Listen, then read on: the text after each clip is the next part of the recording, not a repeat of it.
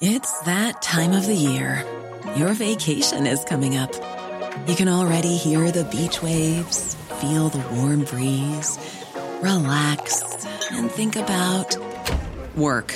You really, really want it all to work out while you're away. Monday.com gives you and the team that peace of mind. When all work is on one platform and everyone's in sync, things just flow. Wherever you are, tap the banner to go to Monday.com.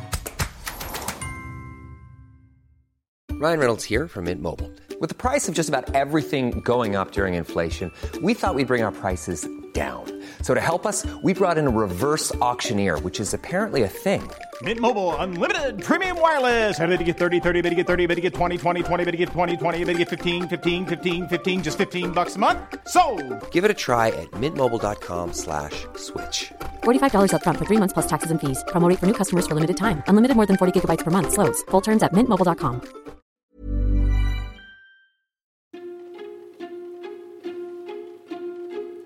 In the years after the 1917 Bolshevik Revolution, a pamphlet of Russian origin was widely circulated around the Western world. The Protocols of the Elders of Zion claimed to prove that a group of Jewish leaders was pulling the strings behind every major global event and putting members of the Jewish faith into positions of power. Never before have a race and a creed been accused of a more sinister conspiracy. Some of the features of the would-be Jewish program bear an uncanny resemblance to situations and events now developing under our eyes. In 1920, it was even written up and given credence in the Times. But a year later, one of the newspaper's correspondents stumbled on proof that they were fake. A very curious discovery has been made by a Russian here who is working for the American Red Cross. It is that the Protocols of the Learned Elders is largely plagiarism of a book published at Geneva. You're listening to Stories of Our Times from the Times and the Sunday Times. I'm David Aronovich. Today, the lie that the Times nearly killed. Part 2, Publication and Reaction. So, to recap, Philip Graves, the Times correspondent in Constantinople, has sent an old book in French called The Dialogues all the way to London on the Orient Express. The book was given to him by an exiled Russian nobleman named Raslovyev. And the book is important because the text in it is often identical to that in the Protocols of the Elders of Zion, the basis of a conspiracy theory widely believed around the globe that Jews have been secretly plotting to take over the world.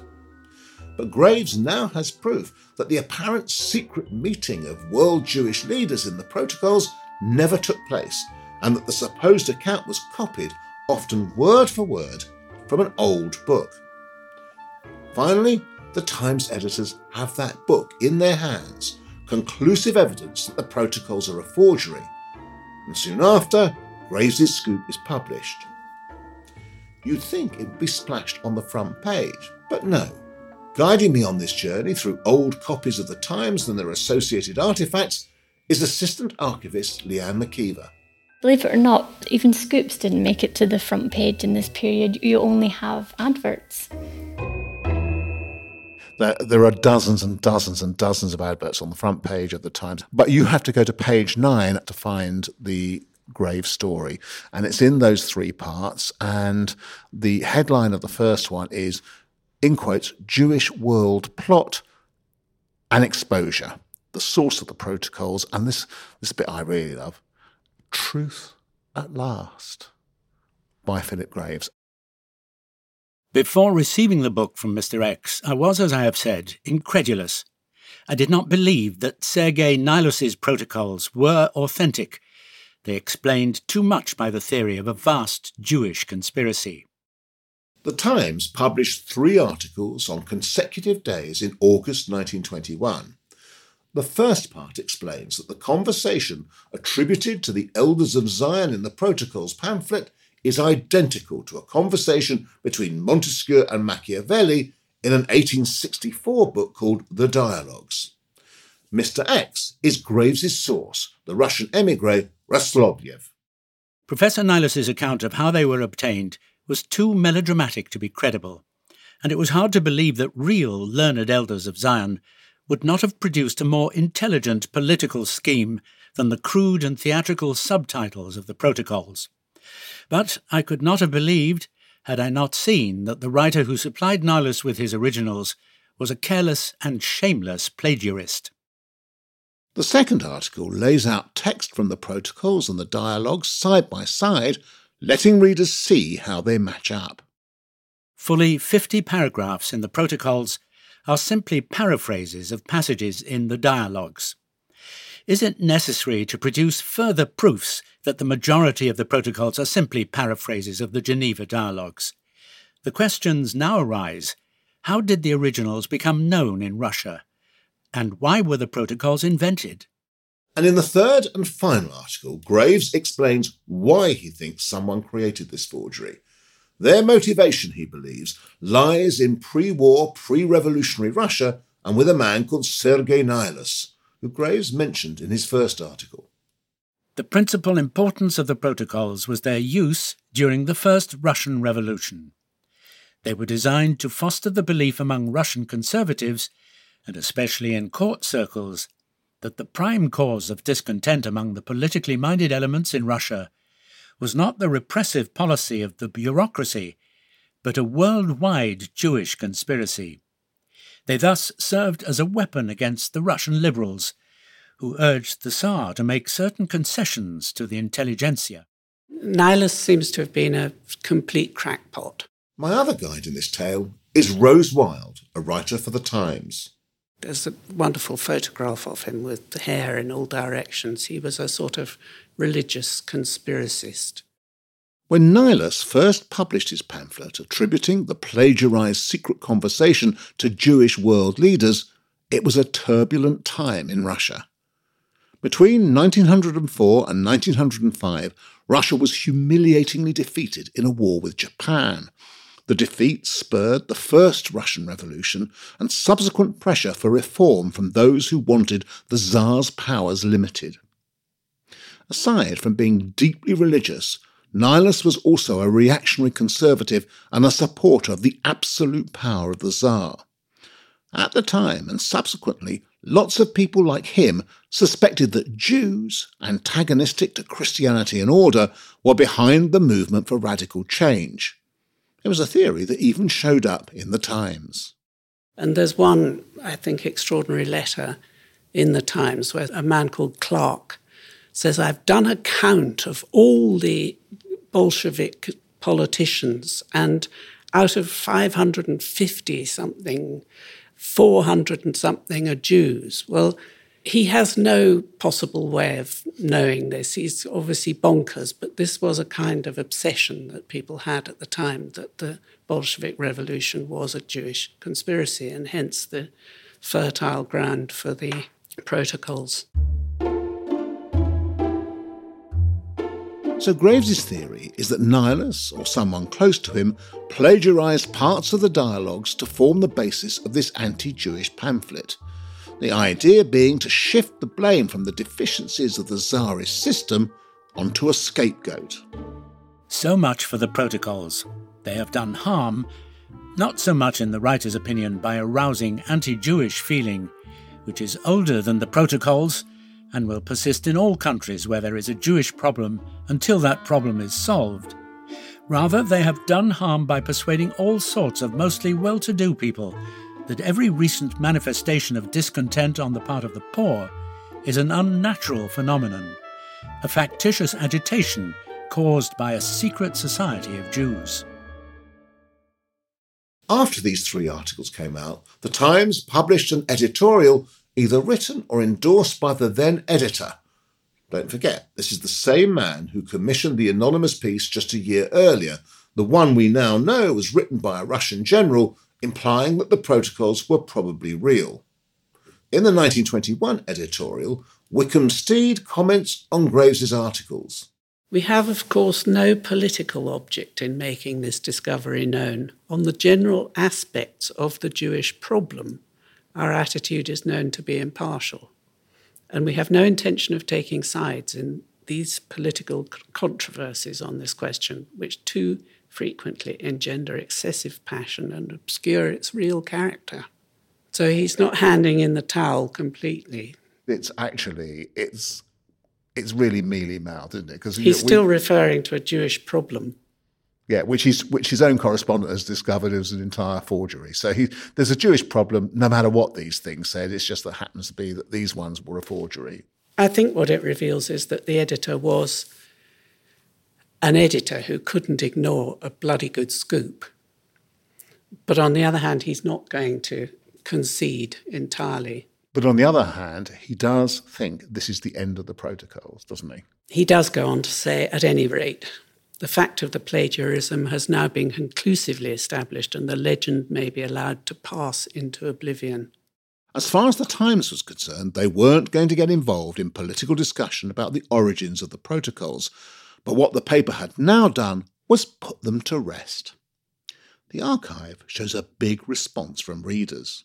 So this handwritten letter is to the foreign editor. It's from Graves. He says, I hope the protocols business has been satisfactory for the Times.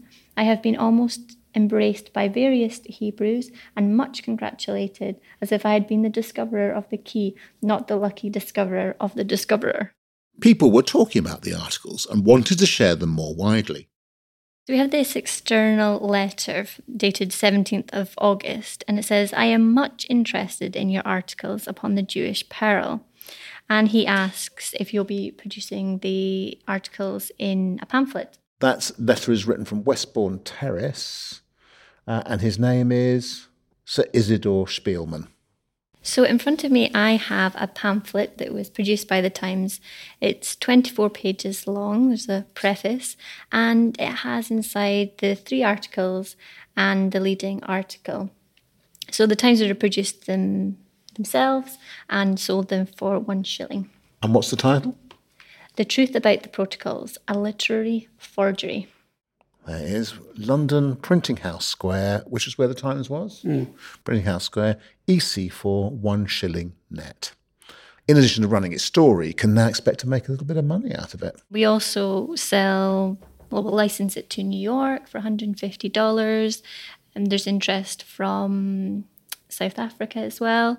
We try and approach Poland and France to see if they can print it as well. So it's getting spread about across the countries. They ran an ad for the pamphlet for some weeks after the articles were published, and you write to the manager and send, I suppose, a postal order, do you, for 1 and 2pence? 2pence to cover the postage, I think. But while the Times was advertising the debunking of the protocols, it was also advertising something else. We have a letter sent to the Times that says, you've revealed that this is a forgery, yet you have an advert for the Jewish peril in paper. You're kidding. You've staggered me because I thought I knew quite a lot about this. In other words, the Times was still advertising the Jewish peril after exposing them as a forgery. Wow, Leanne, wow. So here we have a letter dated 17th of August 1921. It's handwritten. It's quite hard to read, but at the top you can see someone's cut out an advert for the Jewish peril that was featured in the paper of that day. And then attached to it is a copy letter that would have been sent back to the person who wrote in. It says, Dear Sir, many thanks for your letter of yesterday's date. I have given instructions for no further announcements of the Jewish peril to appear in the Times. Okay. That's just a marvellous exchange, isn't it? So someone's noticed one of these tiny adverts for the very publication that the Times has found is a forgery, clipped it beautifully to their letter, which is addressed 113 Park Street, W1, and says, what on earth do you think you're doing, putting adverts like this out at the same time as you tell us it's a forgery? And actually, the Times has turned around and said, you're quite right. We're not doing it anymore. Rose, we're employees at the Times, you and I, and we have been for a little bit, haven't we? Do we end up feeling proud or not proud of what the Times has done through this, do we think? Including carrying adverts for the Jewish peril long afterwards and then, when somebody complains, not carrying them. I think it's very difficult to say that you're proud or not proud of a publication which has gone back for 200 and however many years, and attitudes to things have changed so much all the time. There are occasions when you think, oh yes, I'm glad I work for the Times because it did do that very good story. But there are other occasions when you read things that make your hair stand on end. I have to say, though I find it fascinating, knowing a bit about the period and a bit about the history of anti-Semitism, alas, I don't find it surprising. Coming up, how the rise of extreme nationalism in Europe brought the protocols back into fashion. Hello, I'm Emma Tucker, editor of The Sunday Times. It's thanks to listeners like you that we're able to provide journalism that matters. Get to the heart of the story every day with The Times and The Sunday Times. Subscribe today and enjoy 1 month free. Visit thetimes.co.uk/stories of our times.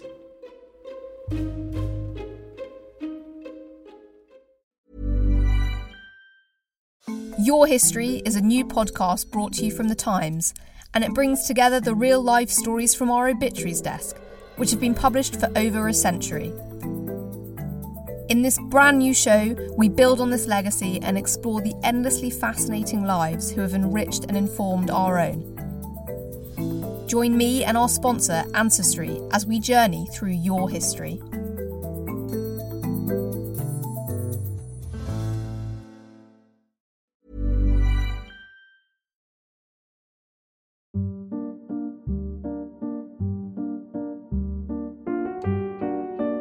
The Times has consigned the protocols to oblivion in 1921, except they haven't been consigned to oblivion because anti-Semites all over Europe still believe in them, and what more powerful force for anti-Semitism in Europe at this time than Nazi Germany, where Hitler has taken over in 1933. As a consequence of which, there comes a trial in Bern, Switzerland, when the Jewish community seeks to have prosecuted the Nazi publishers in Switzerland of the protocols in the form that they have been published there. And the communities are looking for witnesses to testify at the trial. And of course, who is a better witness in this than Philip Graves, who can testify to how he discovered that there was a forgery. But now, Leanne, can you take us through what we know in terms of the exchanges within the Times about Philip Graves and him testifying at that Bern trial? So we have this letter here from Graves to the editor of The Times. It's dated February 28, 1935. Graves, no longer in Constantinople, was now the foreign editor and had been since 1929. And it states that he's received a note from Neville Lasky. And Neville Lasky, it should be said, is part of the Board of Deputies of British Jews. And he's asked him if they can provide documents to the trial. Graves goes on to say that he doesn't want to provide the name of the third party without permission. The third party is Mikhail Mikhailovich Raslovyev, the source of the proof for debunking the protocols and referred to in Graves' article as Mr. X. In fact, he says he doesn't remember how to spell it. He says, I do not want to appear over fussy as far as I myself am concerned, but I have step relations whose connection with me is unfortunately known in Bavaria. They have had a bad time already. One because of his wife, his grandmother, was a Jewess. The other because his wife's sister married a Jew, and he himself, as an ex-guards officer, was always a strong Bavarian monarchist. The German embassy, which is full of Nazi agents, knows of my connection with these people, and I am rather afraid that if Fleischhauer and these people get off with it and go on publishing stuff in the anti-Semitic press to the effect that the exposure of the protocols was a fake done by me with corrupt motives, this may react a bit on my step relatives who are decent people. So that's what he says in 1935. Now, how does that then proceed? We have a letter dated 19th of April 1935. It's a typed letter, and it's from Wickhamstead to William Lindsmith. So this is from the previous editor of The Times to Lindsmith, who's the manager of The Times. Lansdowne House, 7 Holland Park, 19th of April 1935. And don't you like this? Not dear Fred, dear Lint Smith. This is the era where they still called each other by their surnames. He says, I have told Lasky that I have no objection in principle to the production of the letter, but that in practice I should like to see it.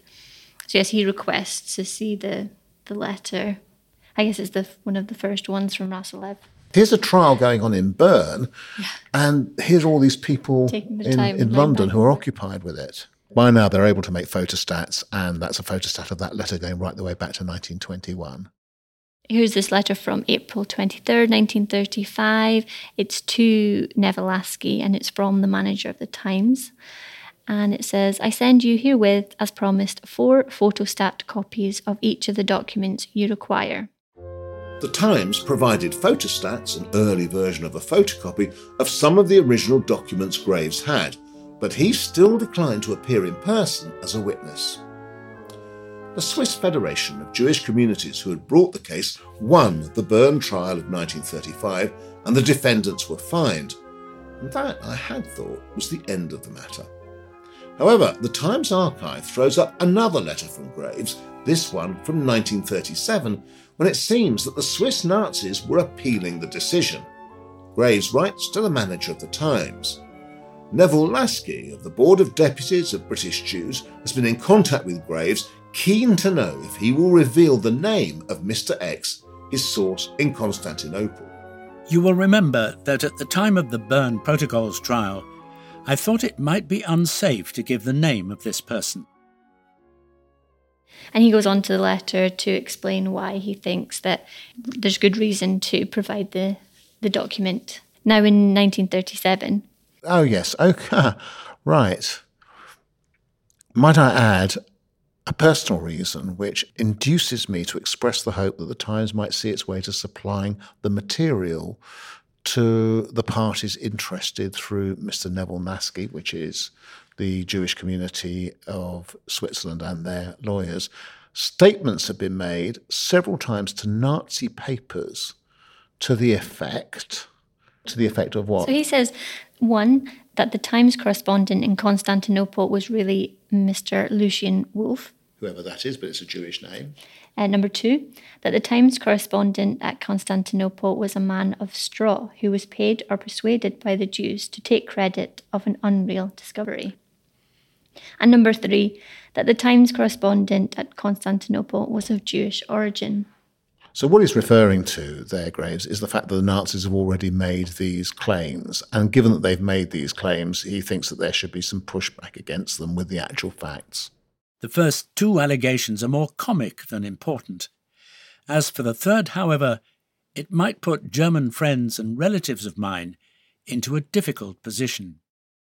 In other words, that the Times should provide more documentation which might take the heat off Graves himself. Not sure how, but that's essentially what he's arguing. And what that tells you is that at this point in 1937, whatever the Times may have thought in its editorial of 1921, the anti-Semitic thing is rolling and rolling and rolling in Germany, so much so that somebody in Britain has to be scared about it. What happens next in terms of Graves's family in Bavaria isn't clear, not from the Times archive anyway. In the appeal trial, however, the Swiss Nazis were acquitted on formal legal grounds.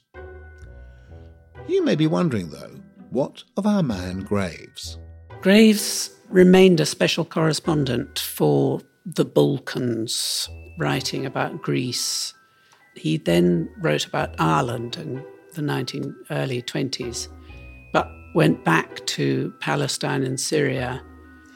And eventually he was one of the writers who was commissioned to write the official history of the Second World War. It was a strange publication because it was a live history. It was written while the war was going on. And he wrote 4 of the quarters. They were published quarterly. And then after the war, he went on writing occasional leaders through the 20s and 30s, but he retired in 1945 to his Irish estate, where he had his butterfly net, and he went out and caught rare butterflies. Add one little thing to this. Those histories of the Second World War you talk about, they were bound in black covers. And I don't know why, but in the Communist Party office that my dad worked in, they had them all. Wow. I looked at the pictures in those books when I was a kid.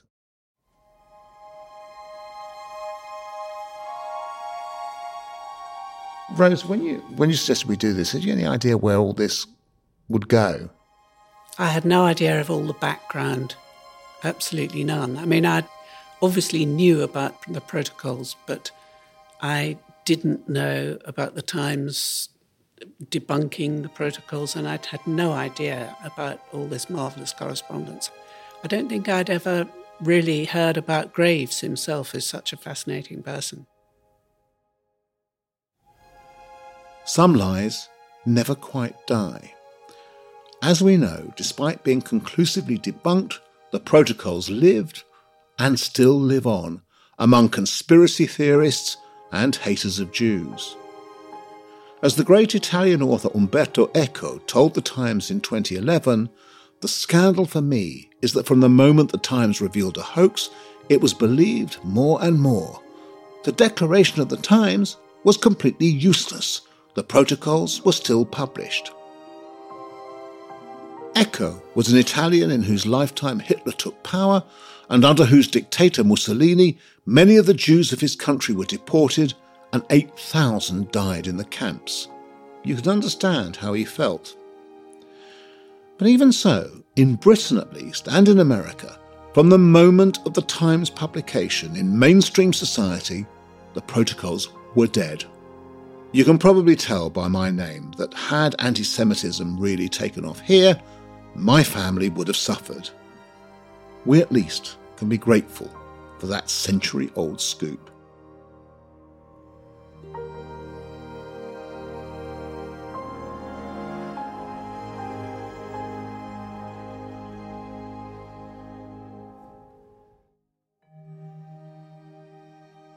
You've been listening to Stories of Our Times with me, David Aronovich, and my guests, Times Assistant Archivist Leanne McKeever and Times writer Rose Wild. The work of Philip Graves was read by Bill Bingham. The producers were Edward Drummond and Brenna Daldorf, the executive producer is Asia Fuchs, and sound design was by David Crackles. If you have a story you think we should be covering, an idea for a future episode, or thoughts on what you've just heard, you can send us an email by writing to storiesofourtimes@thetimes.co.uk. See you again soon.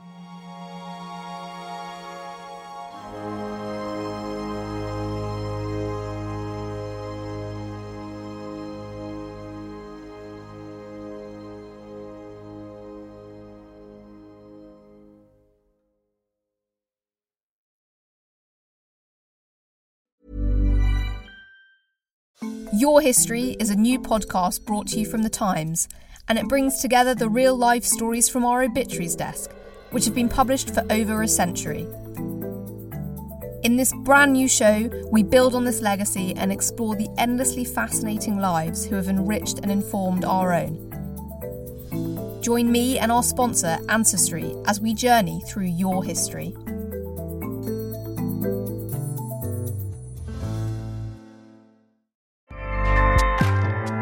Acast powers the world's best podcasts. Here's a show that we recommend. This is Roundabout Season 2, and we're back to share more stories from the road and the memories made along the way. We're talking rest stops. If we're stopping to get gas, you will be timed. You will be for sure. Misguided plans. I grew up in the city, so I have a healthy fear of real extreme darkness. This was like wilderness. A lot of laughs. Y'all weird, but you were different. Like, you were real different, bro. I can't really put my finger on it. And so much more.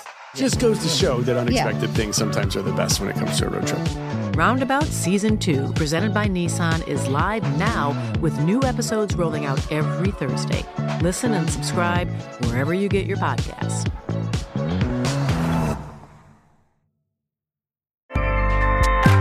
Acast helps creators launch, grow, and monetize their podcasts everywhere. Acast.com.